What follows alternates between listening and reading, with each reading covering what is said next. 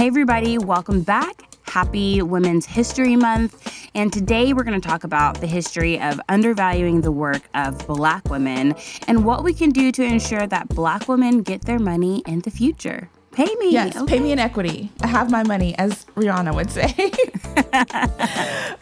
So to get us started, I thought Faith and I are just going to share some facts about Black women and pay inequity, and then give you a brief, maybe economic history of Black women's work in this country. On average, Black women in the U.S. are paid 39% less than white men and 21% less than white women. So I know probably everybody has seen that statistic that like women make like 72 cents for every dollar a white male makes, but that's actually white women. Black women, it's closer to like 60 cents for every dollar a white man makes. So what's interesting I found was that Black women ask for promotions and raises at the same rates as white women, but they often get worse results. The pay gap is largest for Black women who have bachelor's and advanced degrees. So Faith, we're in that demographic. Yes. So compared with other women in the United States, Black women have always had the highest levels of labor market participation, regardless of age, marital status, or presence in the home. What I thought was interesting is that Black women have higher participation rates even over our lifetime, even after we get married. So like often white women will get married and they'll leave the labor force. Black women, statistics have shown, even when they're married and have children at home, they still work outside of the home. And I'm going to talk about Black women and economic history. So Black women's main jobs historically have been in low-wage agriculture and domestic service jobs. Also, a lot of the jobs that Black women have done, it's been Black women being employed to do low-wage jobs such as cooking, cleaning, caregiving, even though this work is associated with mothering more broadly. Yeah. Also, until the 1970s, employers' exclusion of Black women from better paying higher jobs with mobility meant that they had a little choice but to perform domestic service work for white families. So really, Black women didn't have a lot of options in terms of what they could do and were allowed to do at the time. And so a lot of that ended up being domestic service jobs. Black women continue to be overrepresented in service jobs. Nearly a third, which is 28% of Black women, are employed in service jobs compared to just 1/5 of white women. And up until the 1960s, caseworkers excluded most poor Black women from receiving cash assistance because they expected Black women to be employed moms and not stay-at-home moms like white women. So today, 78% of Black moms with children are employed compared to an average of 66% of white, Asian American, and Latinx moms. And lastly, the legacy of Black women's employment in industries that lack worker protections has continued today, since Black women continue to be concentrated in low-paying, inflexible service occupations that lack employer-provided retirement plans, health insurance, paid sick leave, maternity leave, paid vacations, all of those things. And so over a third, which is 36% of Black women workers, lack paid sick leave. And do you understand, if you have children and you're a single mom, how much you need paid sick leave? Even if it's not for yourself, usually it's for your child. And so for there to be 36% of Black women that are working in the workforce and they lack paid sick leave, that's completely unacceptable. And we haven't even touched on the fact that minimum wage has been the same for a really long time, and the fact that Black women are expected to work these low-paying jobs and raise kids. And we all know that the economy has shifted and changed a lot. There's been a lot of increase in living and housing expenses, which is why we have a housing crisis right now. And so the expectation that a Black woman is going to be able to take care of her kids and family for minimum wage just does not make any sense. So I think that's going to kind of lead into what Catherine's going to talk about next. Yeah, and I just want to say like two things to the point Faith is making. So paid sick leave, and in the time of the coronavirus, like if you are having to stay home, like think about the privilege of being able to stay home and like work from home. If your kids get sick, even aside from coronavirus, like flu season, why those things are important. And I think also too, studies have shown that the early months of children's lives are so critical, that bonding, that extra time that you get in the first 3 years of life in terms of long-term child development. And just think about what this means, not only for like Black women as mothers and what they're able to provide, but like long term, what you're thinking generationally for women who lack paid sick and maternity leave, like that crucial bonding time that they're not getting because they have to work or they work in jobs where they don't offer those benefits.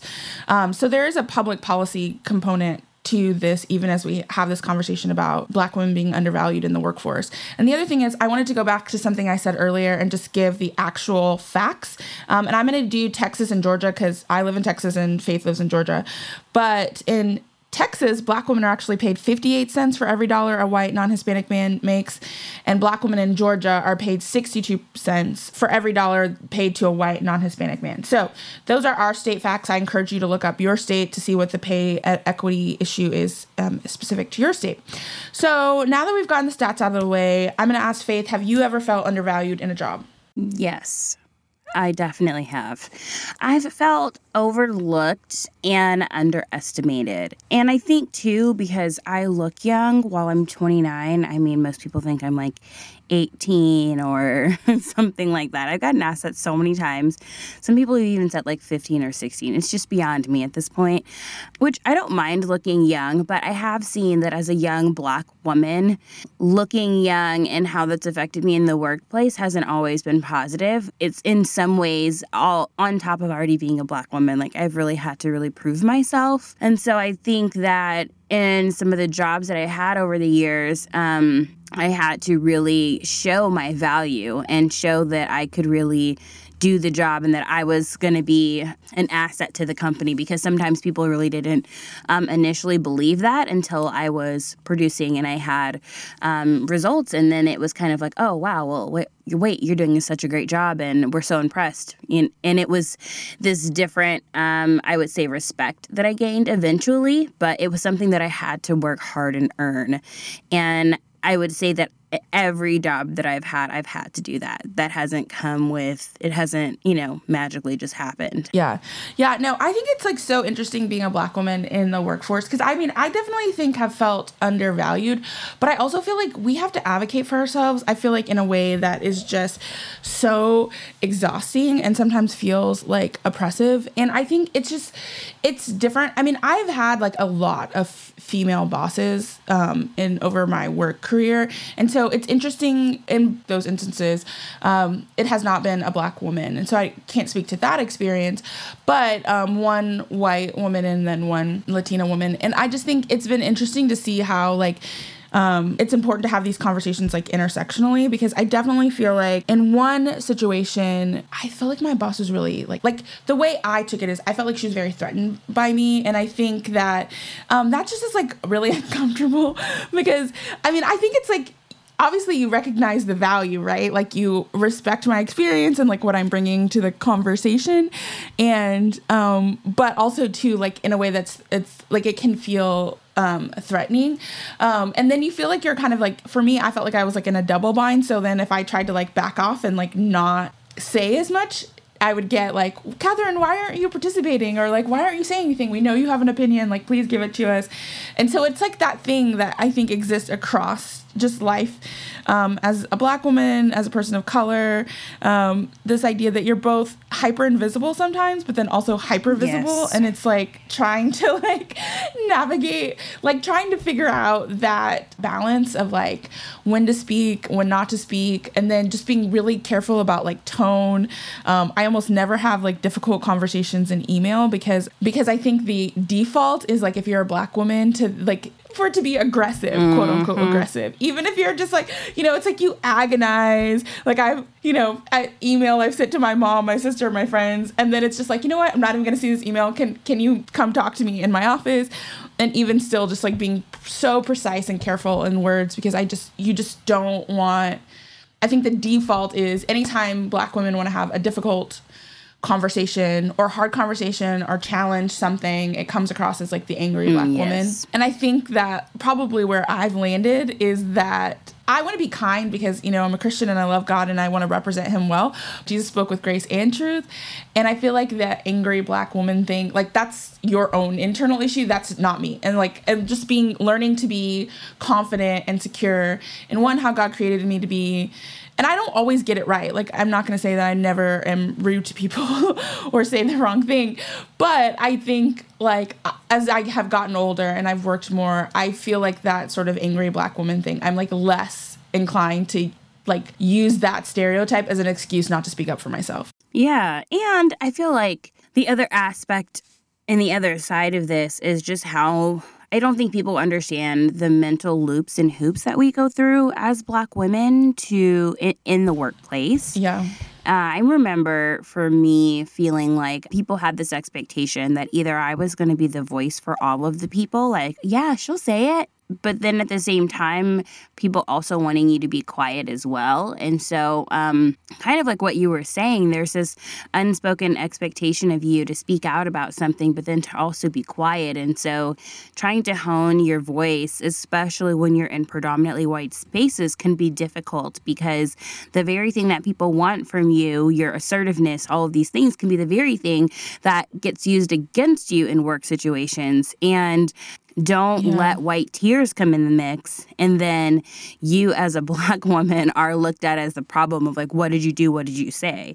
And so I think there's it's very nuanced. We haven't even mentioned just the hair. Like the fact that when I was in predominantly white environments, like I would wait until like the end of the week or the weekend to change a hairstyle. Like I did not want to change my hairstyle during the middle of the week because I didn't want all the 50 million questions. I knew that they would come, but I would have to like time out my hairstyles and how I did certain things. Because there's just so many other factors that people don't consider that you deal with in the workplace, in the workspace as a Black woman. And so it's not only is it about pay, not only is it about having your seat at the table and or bringing your folding chair to the table, it's also about the fact that you have to go through so many other cultural aspects, work-life aspects on top of everything else. So, yeah. Yeah. So, Faith, can you just like explain a little bit the term or like what you mean by white tears? Like, what are you referring to? So, like, an example I would say is if, let's say, you have an issue with a coworker, your coworker happens to be a white person, and then they might feel upset about maybe the interaction, or maybe they're upset about something that was said, and then that leads to maybe crying to the boss about a situation or feeling like this wasn't handled right. And even if you, as the person, are the one that had to deal with a microaggression or an offense or something, the other person can cry to the boss and say the situation, and you might be the one who's looked at to fix it, even though the other person probably needs to be the one to fix it because of the things that have been said. And so I think that in that same instance, I'm not even putting anything specific to it because it's happened before several times, and not just to me, but to several other Black women. And it's this expectation that not only do I have to endure microaggressions daily at work, but I might have to apologize to you should I choose to address them. And but the fact is white tears are powerful. Okay. And so I think that's another component that Black women have had to deal with, I would say. Yeah, I would say, yeah. I mean, I definitely have had that situation, and Faith has gotten those text messages. So I definitely that has happened, I think, also too. And I think the idea is this idea that like in those situations that the feelings of white people are almost always prioritized over the feelings of Black people. And so this idea that like I have to apologize because you're upset or because you started crying, I would say for me, it's how those tears are weaponized to avoid addressing the issue, to avoid you having to take responsibility for maybe your role. And even if it was unintentional, I mean, I think one of the things I like love about Be the Bridge, and Tasha always talks about impact over intention. And the thing is, like, if someone brings something to you, like a microaggression or something in the workplace, don't hear it as you're a racist, you're a terrible person, I never want to talk to you again. It's like literally my assumption as a Black person, I don't know about you, Faith, is like 9 times out of 10 when I experience a microaggression is that you don't know you're doing it, right? Like, and maybe it's just my trying to always give people the benefit of the doubt. So my bringing it to your attention is never because I'm trying to say you're a terrible person. It is always because, like, you need to stop doing this. Like, I'm uncomfortable. We spend 8 hours a day here, and I am uncomfortable, and I don't feel like I should have to endure my own discomfort for the sake of your comfort. And so,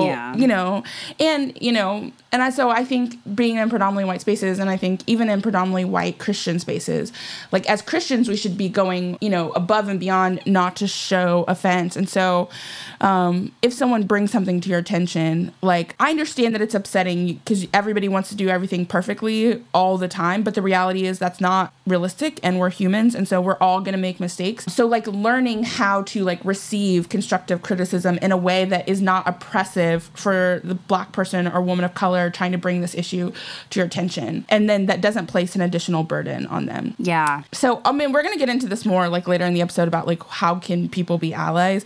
But I do think while we're talking about feeling undervalued in the workplace, it's important to like bring that, because it does feel dehumanizing to feel like I'm my only advocate.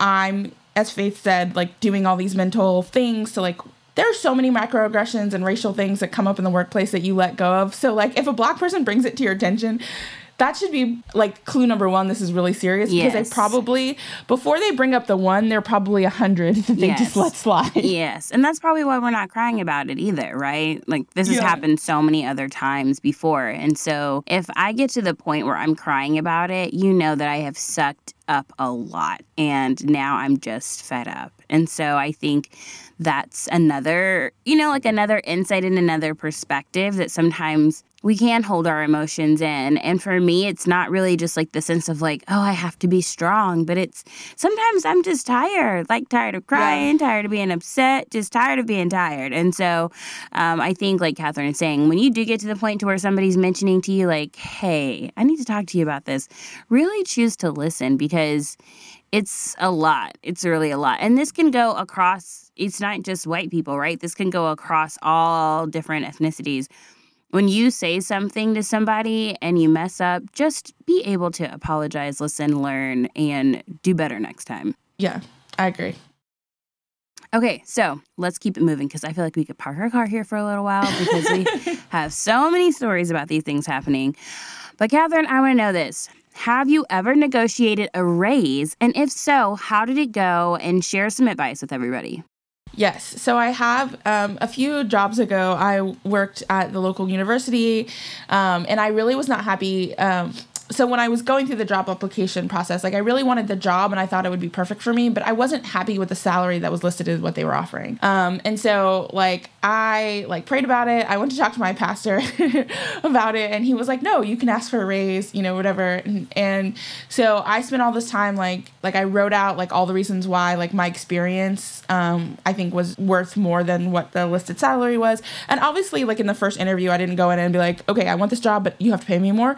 But by the time like we got down to the like last interview where it was like clear that I was going to be hired, and he was just asking me some questions, I like nervously was like, okay, this is my chance. So I asked for a raise, and I asked for like $10,000 more. And this is going to be a part of my advice or how to be an ally, but like I think it's really important in this conversation to talk about like hard money and like hard facts, just because I think oftentimes women make less because we just don't ask and we don't know. So I'm going to say I asked for $10,000 more than what was offered. And he immediately said yes. And the crazy thing was he basically was like, oh yeah, I already had a pre-authorization from the university HR to pay up to $10,000 more without like having to go back to them to ask for more money. And he's like, and so he then was like, if we wanted to go above that, if I wanted to ask for more than that, like he would have had to go back to HR or whatever. But like, honestly, where I was at the time in my career and my living situation, like $10,000 more was perfectly adequate. And it was above and beyond what I had been making in the previous job. But one of the things he said that has always stuck with me is he was like an older Black man, and he was like, in my 35 plus years of hiring people, white men always ask for more money. Like they never take the salary that's offered or listed. He then was like, Black men probably like 70-80% of the time ask for more money. And he said white women was about 50-50. But he said that the Black woman almost never asked. He's like, I can count on one hand the number of times Black women I've been in the interview process and Black women themselves have initiated the conversation to ask for more money. And so one of the things he told me was like, as a Black woman, always ask, and one thing I would say for because I think this is a common struggle across for women. And I know I shared the statistics that Black women do ask for raises at the same rate as white women, but I also think that white women generally, we tend to be less inclined to ask for more money. So my first piece of advice is always ask, but also to come prepared, because reality is you're not asking for a favor, you're asking for what you're worth. Like, I would say, like, if you don't have the requisite experience, like, don't go in there and being like, yeah, I need to be making $100,000 a year straight out of college. But I think, I'm talking about situations where your resume, your work, what you bring to the organization or whatever is not being reflected in your salary or the salary that's being offered. So ask and then be prepared to talk about how what you're bringing is worth more. And then the second thing I'll say is like, because I've had this conversation and I've worked for nonprofits before whose budgets are a little bit more limited and maybe can't do what you can get in the private sector. Think about the things that you want that are not money related or salary related. So if they can't give you the salary you want, can you work from home? Can you get additional week of vacation? Can they send you to a certain number of professional development conferences a year? Think about creatively ways in which you can build your skill level, have a great quality of life, maybe be more present for your family, that don't involve just monetarily compensation. Because there are some jobs that you just really want, you feel called to work for maybe a certain nonprofit and they just don't have the budget, but you really feel like you're called to work there. So maybe think creatively like, oh, well, can I work from home on Fridays? Like always have a backup option other than money, I would say is my other piece of advice. What about you? Have you asked for a raise? How'd it go? Yes. A few years ago, I asked for a raise. I was doing contract work and I was a little bit flexible and I took money, I would say in the beginning that was lower just because I was in grad school at the time and I needed to get through school. So I started off lower than what was expected. But then when I started to add money up, I was kind of like, whoa, like I'm really not making much money. And so I went to my boss at the time and I asked for a $10,000 raise. And I did my market research as what other people in the position that I was doing were making, and then kind of just pleaded my case in the sense that said what I've done, what I've brought to the organization. And my boss was really generous and I got $20,000 of a raise. So that was really huge for me and I felt really valued and empowered. I had talked to a friend who was in HR about salaries and stuff. And so she was really generous. She's white and was really generous in explaining to me what I should ask for, how I should ask for it, and why. And so she was able to help me get a grasp on what I was supposed to do and why it was important that I did it and having these conversations. And so I just really am so appreciative of that friendship and having that encouragement. I sent her my emails before I sent them. She helped me. And so I just think we have to do more of that in helping other people. So once I was able to do that, I felt very, very empowered as a woman, empowered as a Black woman, that I can get paid what I'm worth, that I do work really hard, and that I do bring something super valuable to the table, and it's worth being paid for, So I think that really gave me a boost. And so it also gave me a template for the future, right? So whether I'm doing contract work or I'm an employee somewhere, I will always list my accomplishments, say what I've been able to bring to the table, what I've done, how I've been able to benefit the organization, and request a raise. We have a economy and a country that is constantly increasing prices.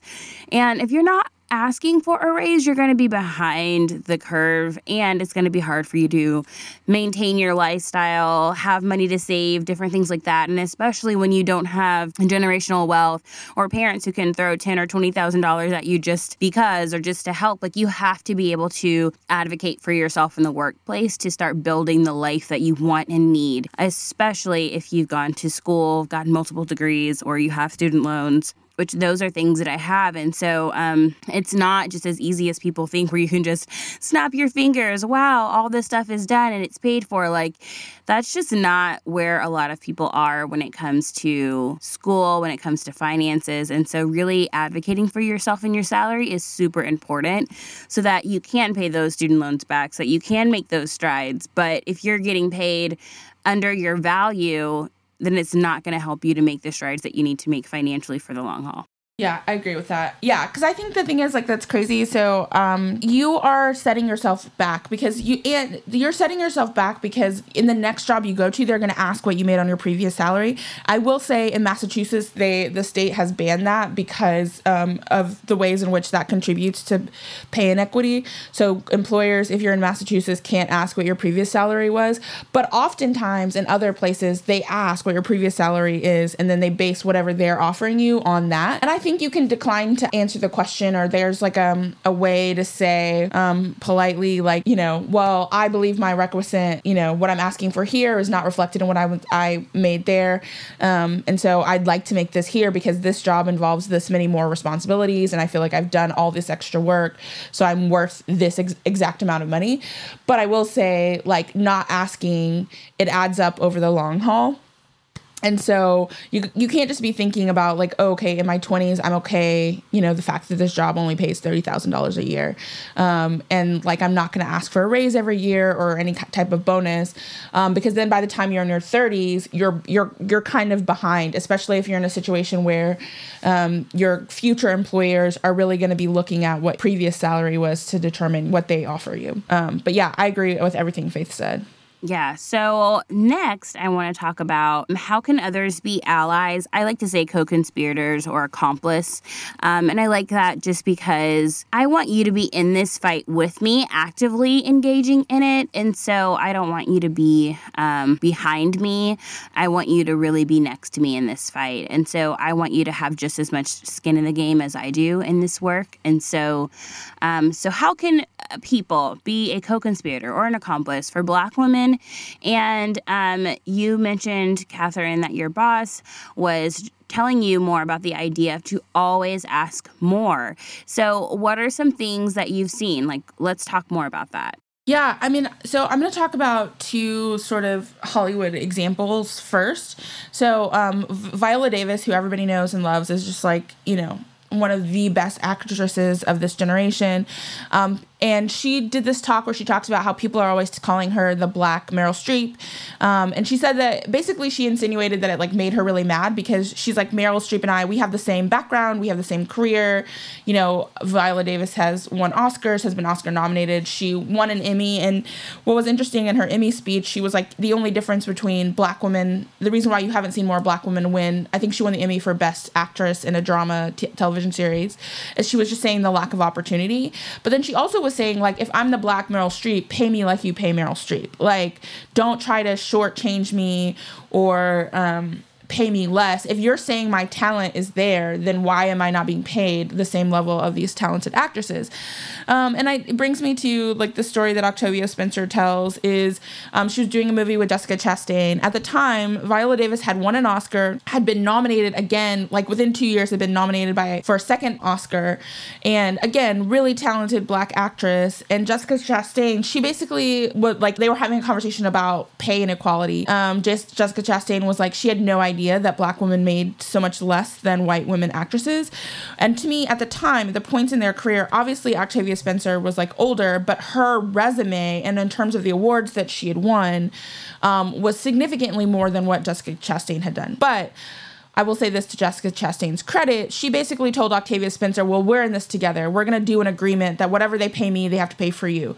They have to pay you. We need to be paid the same, which is honestly, Octavia probably should have been paid more, but we'll start with the same because the same was 5 times more than Octavia Spencer had ever made in her career. 5 times more. Like, that is like nuts to me. And so I think one, hats off to Jessica Chastain for like listening and actually engaging and then being an accomplice. And I think that's the type of work it's going to take, right? Like, so talking about how much you make and then saying, well, I see what you're doing and I want to affirm the work you're doing So I want to make sure we're being paid the same, or, or I want to make sure you're being paid more. And I think also too, like we talked about this a little bit, but I think as single women, especially in Christian spaces, so I think this is a little bit different because if you're single, you don't get as much favored status as married people because the assumption is like, oh, you're married, you need more money to pay for your kids, or even the assumption that like if you're in a Christian environment, like once you get married, you're going to quit and your husband's going to provide for you.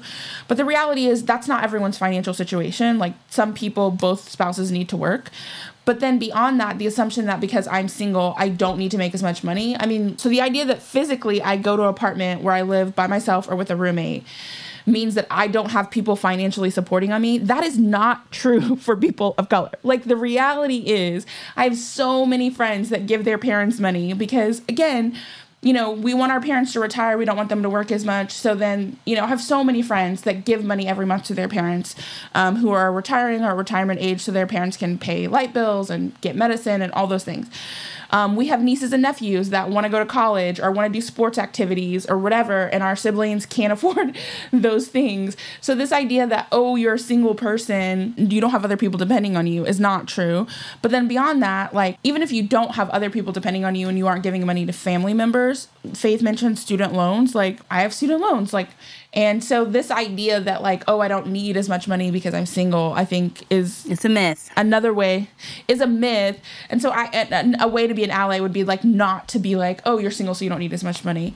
And then I would say, talk about how much money you make. I said that. Invite Black women to speak and share their expertise and then pay them their rate. This is like one of my pet peeves as someone who's organized conferences. One, Black people with expertise ask for more money. It's crazy how much some of these white speakers with like half the expertise are getting paid to come speak at these conferences and events. But then also too, don't try to get a discount, and then also don't offer a discount. Yes. Like if you state your rate is $6,000, they need to pay you $6,000. And I understand the reality of you're happy to be there and some money is better than no money. But I also think people that organize conferences, I don't think it's just that Black women or women of color who have written books, who have expertise, who've gone to school, who've done extra study or work to speak on whatever topic they're speaking on, are being paid so much. I mean, the disparity, it was trying to find speakers for conferences. It was crazy, the differences that I was seeing. And some of it was justified based on experience, how many books you had sold, where else you've appeared. But some of it was like, no, this is not right. You need to be asking for more money. And so I would say, rather than always putting the onus on people to advocate for themselves, a good way to be a co-conspirator or accomplice is to offer. I definitely have had experiences where I've been asked to speak and had the lady who was in charge of organizing saying like, no, I know it's really important to play Black women. So if the church had said no, that they couldn't pay you this, I was going to pay you out of my own pocket. That's the type of like allyship I'm interested in. Yes. So Faith, why don't you ask what you would ask of co-conspirators? Don't just ask us for advice. Hire us, pay us, and support and promote our businesses, our writing, our podcast. I have to be honest and say that I have seen over, let me just say the last 5 years, how white women that are friends that have been, let's say this in the Christian space, that are friends that have been in ministry together, how they have supported each other's businesses and podcasts and help each other make millions of dollars. And it is nuts. Like, when I tell you I have seen the evolution of that over the last 5 years, I've kind of been like, dang, like, it has not been like that for Black women who have been in the same spaces and have accomplished the same, if not more. And so if we're really talking about we want to be together and push forward in this work, you have to ask yourself, how many women of color have I truly come alongside, promoted their work, paid them for their work, invited them to come speak at my events? And this is going to sound terrible, but I'm not saying you're top 5, okay? Like, people outside of the same people you always hire or you always have come and speak, get people outside of those boxes and outside of those circles, really get to know other people.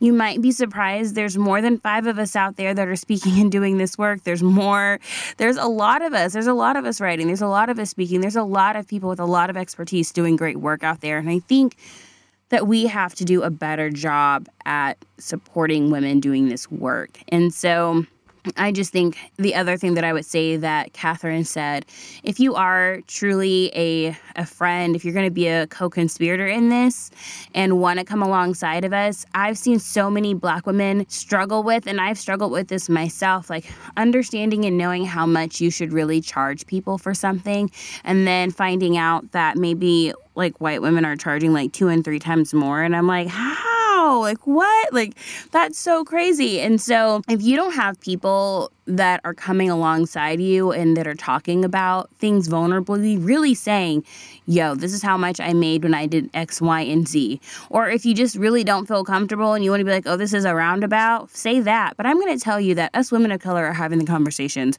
We're saying the numbers, we're saying the facts, we're comparing notes, because we have to know what each other are getting paid. We have to know how to support one another. We have to know what we need to be asking for. And if nobody is saying it, how are we ever going to know if we're being shortchanged? And so I think that it's really important to start having these conversations and for white women to be a part of actually participating in it, for it to not just be this a really elusive conversation, right? Really taking it to the next place. And so my main thing is support Black women. There's Black women out here, other women of color doing amazing things, amazing work. And it takes more than just a pat on the back or a shout out on social media. Sometimes it's active, right? Invite, like Catherine's saying, like if you're organizing an event, invite people to speak there and people with expertise and be willing to pay them and not just say, hey, I'm going to get your plane ticket and your hotel. Like, nah, really put like action behind it. I think that that's really important. And so I'm going to say to Catherine, the next thing, what would you say? Why is pay equity important? And is it wrong to ask for more money? Yeah, so I'm going to say, from a faith perspective, we're Christians, right? Like, we don't want to do anything out of selfish ambition. But, to something I said earlier and Faith said earlier, when I looked up the numbers, this pay inequity or this gap is costing us almost $1 million over our career. That is down payments on homes, it's money for college tuition, it's inheritances, it's small business startup money, and the list goes on and on and on and on. I think when Black women get money, we often do not spend it on ourselves. We invest in our communities. And so to me, it's not even so much of like a selfish ambition or like I want to be paid my worth, which I do want to be paid my worth. But I also don't want my value and who I am to be tied up to solely who I do, but I do care about the flourishing of my community, right? And I do want to be able to support my local Black-owned businesses or businesses owned by people of color. I do want, when I have children, for them to be able to go to college and not have student loans, because I know how oppressive that is. And so I would say I don't think it's wrong to ask for more money, because I think research has shown that, when our money goes into our communities and our flourishing is for the flourishing of the whole.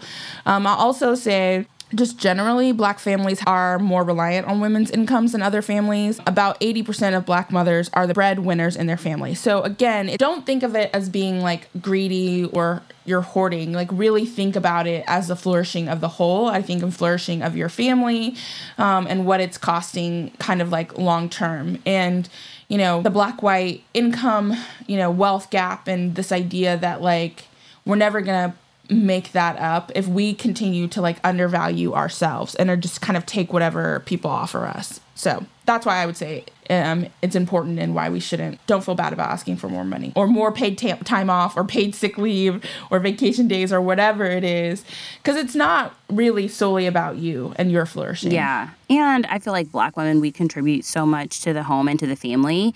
And even if you are single, like Catherine was saying, a lot of us take care of our family. A lot of us contribute. A lot of us really have a part in helping with our, our nieces, our nephews. Even my brother. Like, there was a time when my brother was off work and he couldn't find a job at the time.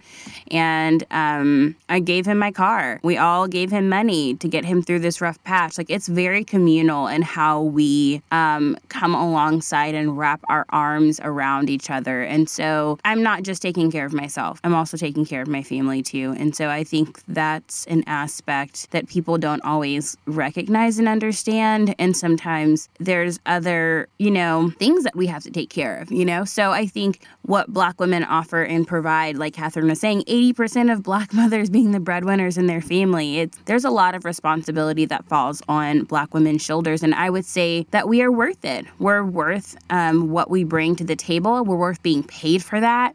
We're worth knowing what we should be paid for that, right? I feel like knowledge is power. And so sometimes that's a hindrance to the Black community, is sometimes that knowledge hasn't been prevalent. And so people haven't known, you're thinking, oh, wow, I'm getting 50. I feel really excited about that. But really everybody else in the position that you have is getting 65.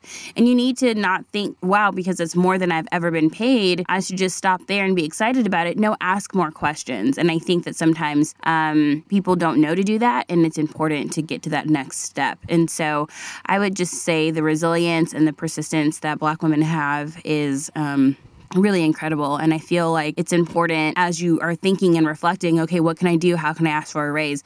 Document what you've been doing. Document everything. Document what you've contributed to the company. Yeah. And I was going to say, with Faith, I just want to interject and say this. With your documentation on projects or when you're working in a group, take credit for what you did.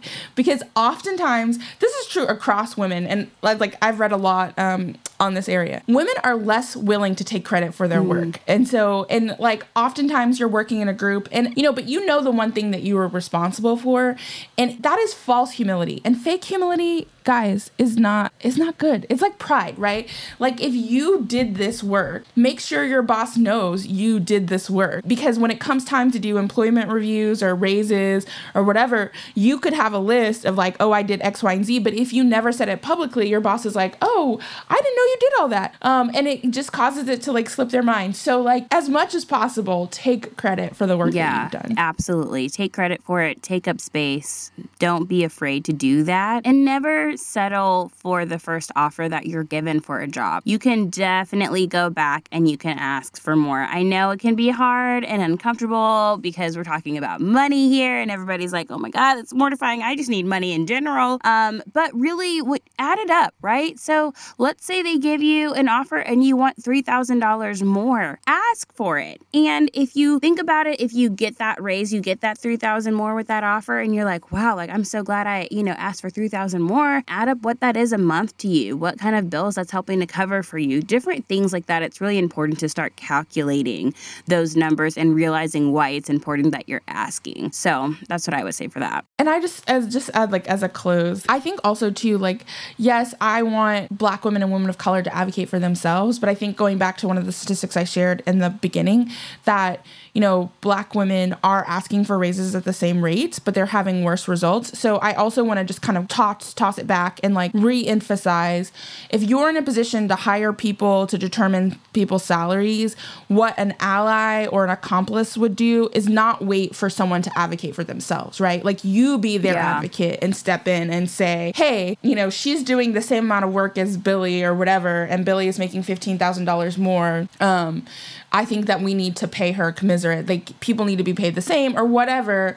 For the takeaway from this conversation is, Black women, yes, we need to know our worth and we need to be comfortable, speaking up for ourselves and, not be trapped in this, angry Black woman, strong Black woman. We need to not be trapped by those stereotypes. But I also would just say, that I hope the takeaway for this conversation is, as a woman of color, you have the right to expect other people to stand up for you, and that you do not have to be the only one standing up for yourself. You are a human being and you are worth that. You are worth having people say, I see you, I see what you're doing, and I want to make sure I'm a part of you feeling valued here as part of this team. People should want to pay you. And I think that that's important, what you're saying, Catherine, that people should also say, hey, if I'm in charge of the hiring here, I want to make sure I'm valuing you by what I'm paying you. For me, as somebody who is overstaffed, paying people what they're worth is really important to me. And it's a nonprofit, so it's not like, wow, we're balling. But I do look at people in what they're doing and do my best to make sure that people are valued and appreciated with what they're paid.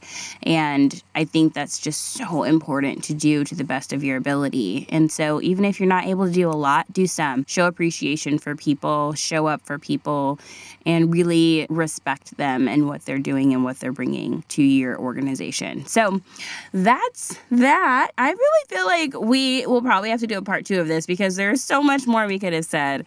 But pay me in equity, y'all. Yeah. Pay me in equity. Yes.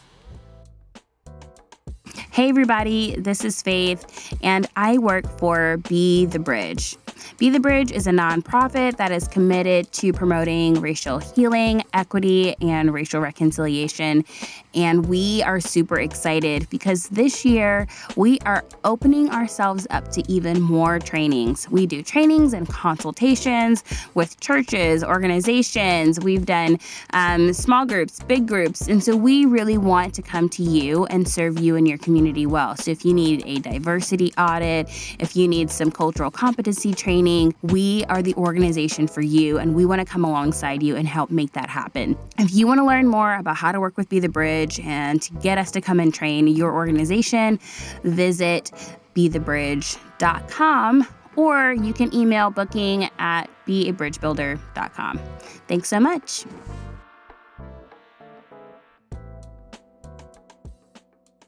Okay, so now it is time for our favorite segment and yours, Go Off Sis, okay? So this is where we talk to you about things that we love and things that are just a mess. So we talk about all kind of different things. And so, Catherine, I'm going to let you kick it off. What is going on that you're loving and that's a mess right now? So I'm going to do 2 things I'm loving. So Dixie Chicks released their first single, Gaslighter. It's their first new music in like over a decade. They're going to have an album come out like early summer, I think May.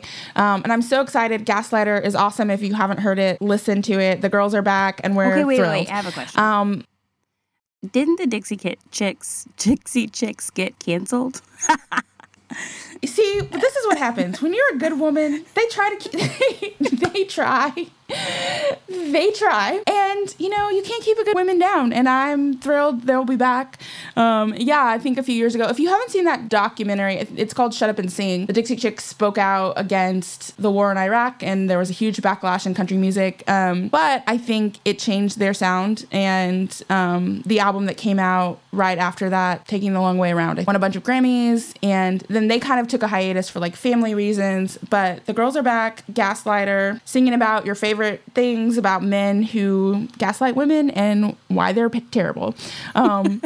So I'm thrilled, as a lover of country music and a lover just of Dixie Chicks. Generally, it's going to be awesome. My other thing is Meghan and Harry. They're in London right now for their last official appearances as working members of the royal family. And girl, when I tell you they look so happy, the flourishing, the color coordinated outfits, Meghan is like, joke's on you. And I, for one, I just can't. Like, there's a picture of them. They were going to some event, and it's, like, raining, and she's in this gorgeous blue dress, and he's in a matching, like, blue suit. And paparazzi caught a picture of them, like, looking at each other, and they're, like, smiling and laughing, and they just look so happy. And I think the thing that I'll say briefly about this is, like, the British monarchy and the British people had an opportunity to change the way that they've always done things, right? Like, Meghan is disrupting just that whole situation and the fact that she's biracial, she's American, she was an actress, whatever. And rather than make space for that and the change of that, they chose not to. And, Harry and Meghan together made a decision, because I think the narrative that she is making him do something he doesn't want to do is racist, frankly, and a little sexist.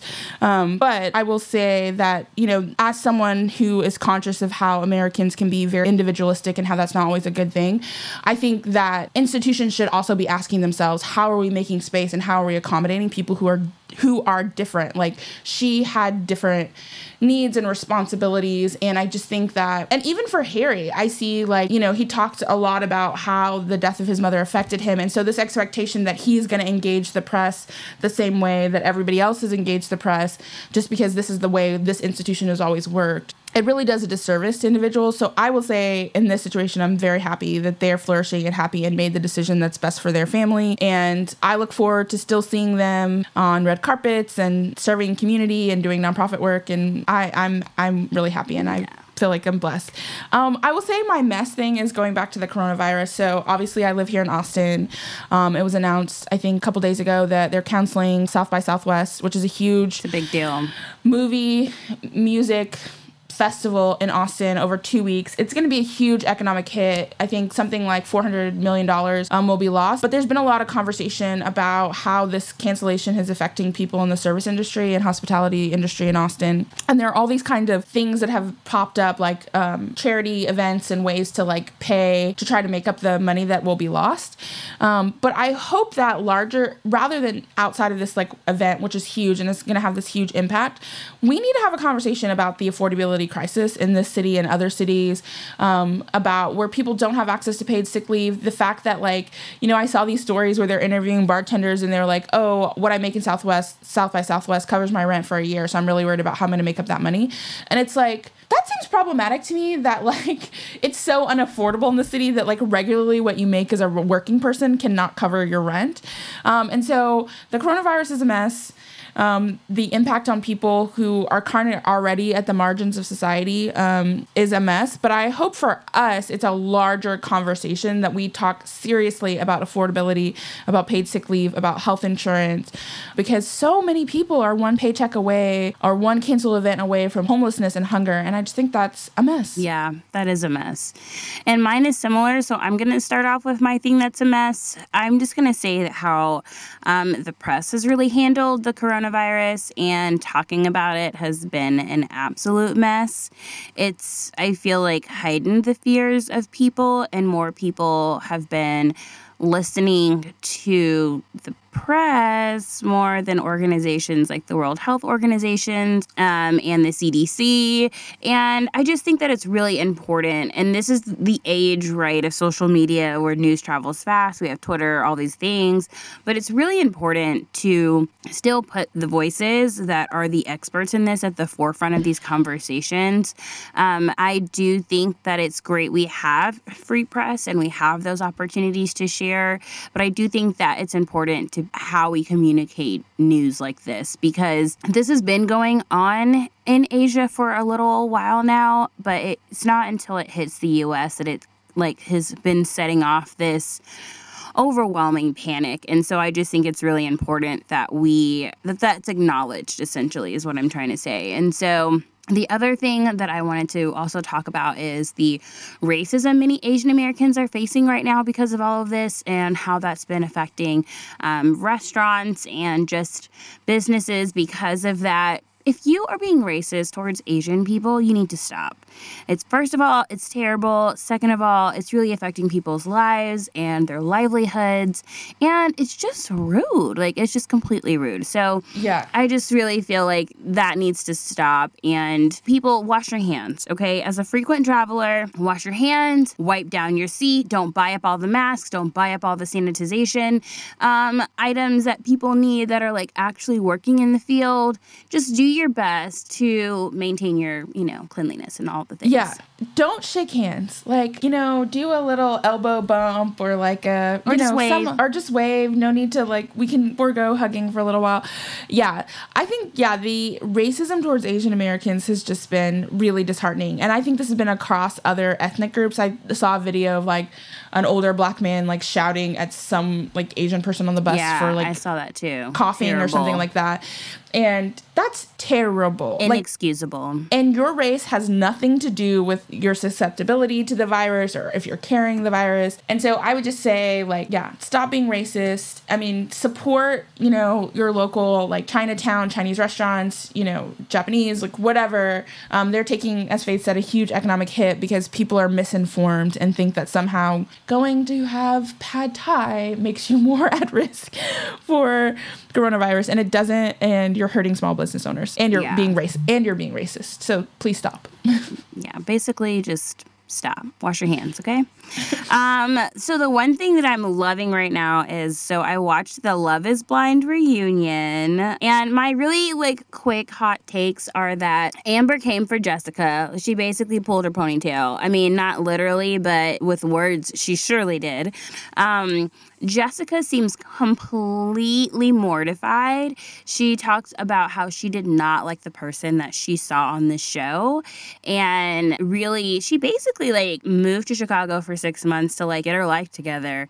I don't know, maybe she did some soul searching, but she seems pretty remorseful and definitely terrified that she acted the way that she did. And she did acknowledge that she was drinking too much. I mean, maybe that was an eye-opening moment that she was kind of an alcoholic. I don't know. But I think that she's rethinking some things in her life, and now she's in LA. So I'm glad for her that she's maybe making some more positive life choices. I feel like even though, so Kelly talked on the show a little bit, and I kind of feel like she has regrets. Now, she acted like she didn't, and she and Kenny did say in a different interview that they had talked before. They knew they weren't going to get married. They had kind of basically come to an agreement. They just wanted to see the experiment through because that's what they signed up for. Yada, yada, yada. Well, I believe that. I don't believe it. I kind of am I feel like this is a story y'all are making up. Because first of all, Kenny, if you knew, why did you react so strongly? Yes. If you knew she was going to say no and you'd had all these talks, why were you so mad? To me, you wouldn't have been that mad had you have known that y'all were both going to get up there and say no. They're saying they both knew no. But I'm not convinced. I think they're kind of protecting each other. Kenny didn't have much to say. He did say that he has a girlfriend and he's super happy now. So I feel like he's just kind of I want to get this whole show and all this stuff all this press moved on and over with. I can have my life back. But Kelly definitely seemed remorseful in the sense that she mentioned that she's always friend-zoning guys and friend-zoning good guys, and those are probably the guys she should marry. So I think she just has relationship problems, kind of. And, and so I think that's her problem. I think she definitely has regrets. I don't believe that. I do. Maybe that's something that they're saying now. Because one, I think, he got so angry. When she said no. But then I thought what was interesting at the reunion is she said, I was hoping that we could still date after that and still get to know each other, but obviously that didn't happen. So that to me says, if you were on one accord about her saying no, then one, he wouldn't have reacted so strongly, but two, he would have dated her afterwards. And it seems like that is not at all what happened. And that, I'm happy for him because he seemed happy, and I think Kelly really played herself. She messed up because he cut off all contact with her. Because Kenny was he was a good man. As her mom said, I love this guy. I mean, he was a good man. He was attractive. Yeah, she played herself. She messed up. But I'm glad that, to your point, that she realizes that she made a mistake, and maybe this, too, will be an opportunity for self-reflection for her and making better relationship decisions. Yeah. So then, here we go, Carlton. Now, he messed up, too, calling Diamond out of her name, being all crazy, crying. And I have said this before, I really feel like Diamond was going to be reasonable and just wanted to have a conversation with him about what his gender fluidity meant, right? So she didn't know, and she just wanted information. And so then he shuts down, calls her out of her name. They have the big fight. We all know she sang Beyonce's lyrics and walked out the door or walked out of the pool area. And so I don't know how I felt, though, when he apologized and he gave Diamond the ring back with hey, I don't really have any expectation. I don't know what's going to happen. But he put the ring back on her finger, and she was kind of okay. That was kind of a weird moment. But I do need to now scour the internet to see what has happened since then.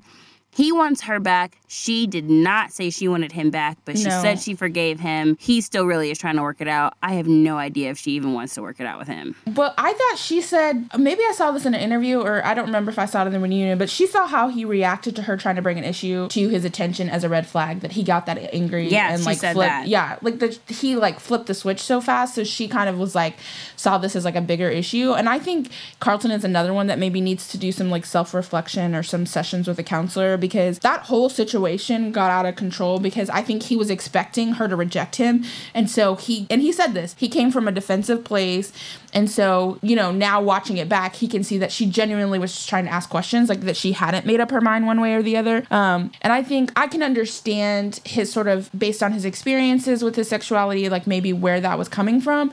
But I think I saw something where he posted online where he was like upset that nobody was defending him. And I was like, but your behavior was indefensible. Like there's nothing, like there's nothing, I'm sure you're a perfectly lovely guy in regular circumstances, but you call this woman out her name, you start talking about her appearance, you were demeaning. I mean, that is misogyny, like misogynoir, which is, And so even if I'm like sympathetic to understanding like, okay, you had some internal issues going on and you projected onto Diamond, you still had internal issues.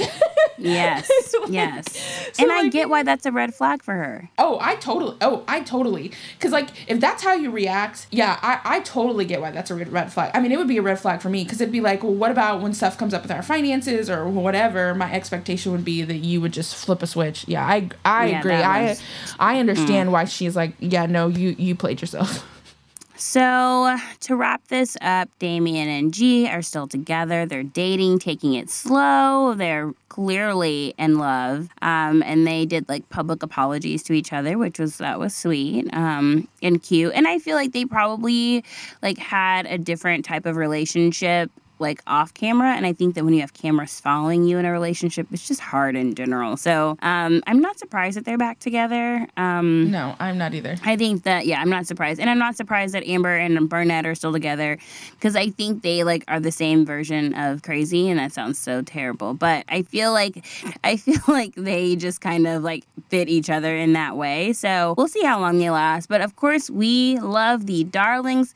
Cameron and Lauren, the world has embraced them and loves their love. And Lauren's just out there inspiring girls all around the world. Just, yes. And to me, it's not even just about Cameron being a white guy. It's the fact that she had her own thing going in her own life. And she was nervous and scared, but she welcomed love into her life. And I am so inspired by that as a working woman, as a single career woman.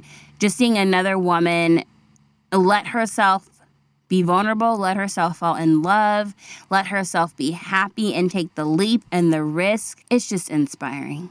Yeah, I would say, and I like just love even their body language, the whole reunion, like that they were like wrapped up in each other, like they just, they're so inspiring. I think even just to all the things you said, I think the way Cameron like clearly like loves her and is like, I won the lottery with this woman. And so I just think, and that he was so open, because I think oftentimes guys are not open about their feelings, that Cameron was like, I love you, I want to marry you, I'm in this, let's have, like what I like is she never didn't know where she stood with him, that he was always clear and upfront. And I will say, to wrap this up, my other thing that was a mess, but I felt like I knew you were going to talk about this, Nick and Vanessa Lachey are not good hosts. That reunion, I felt, was so awkward. And I know maybe they didn't come up with the questions or the order in which the questions were asked, but like at certain points, they were just making statements, and it was like very, I don't know.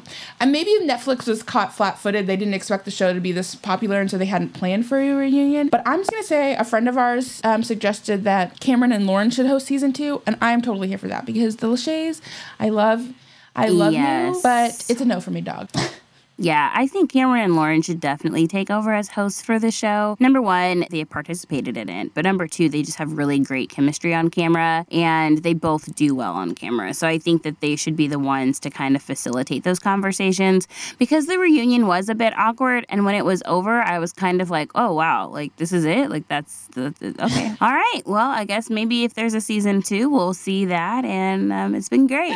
So I would just say that we just start putting in our petition now for Cameron and Lauren to be the host, So thank you all for listening with us. This has been a really fun episode. I think one of my favorites so far. And I hope that you all learned something new and that you apply it to your life. And DM us. Let us know if you end up asking for a raise or getting paid more, like whatever. Or helping someone get paid more. We'd love to hear it. Thanks, guys. Bye.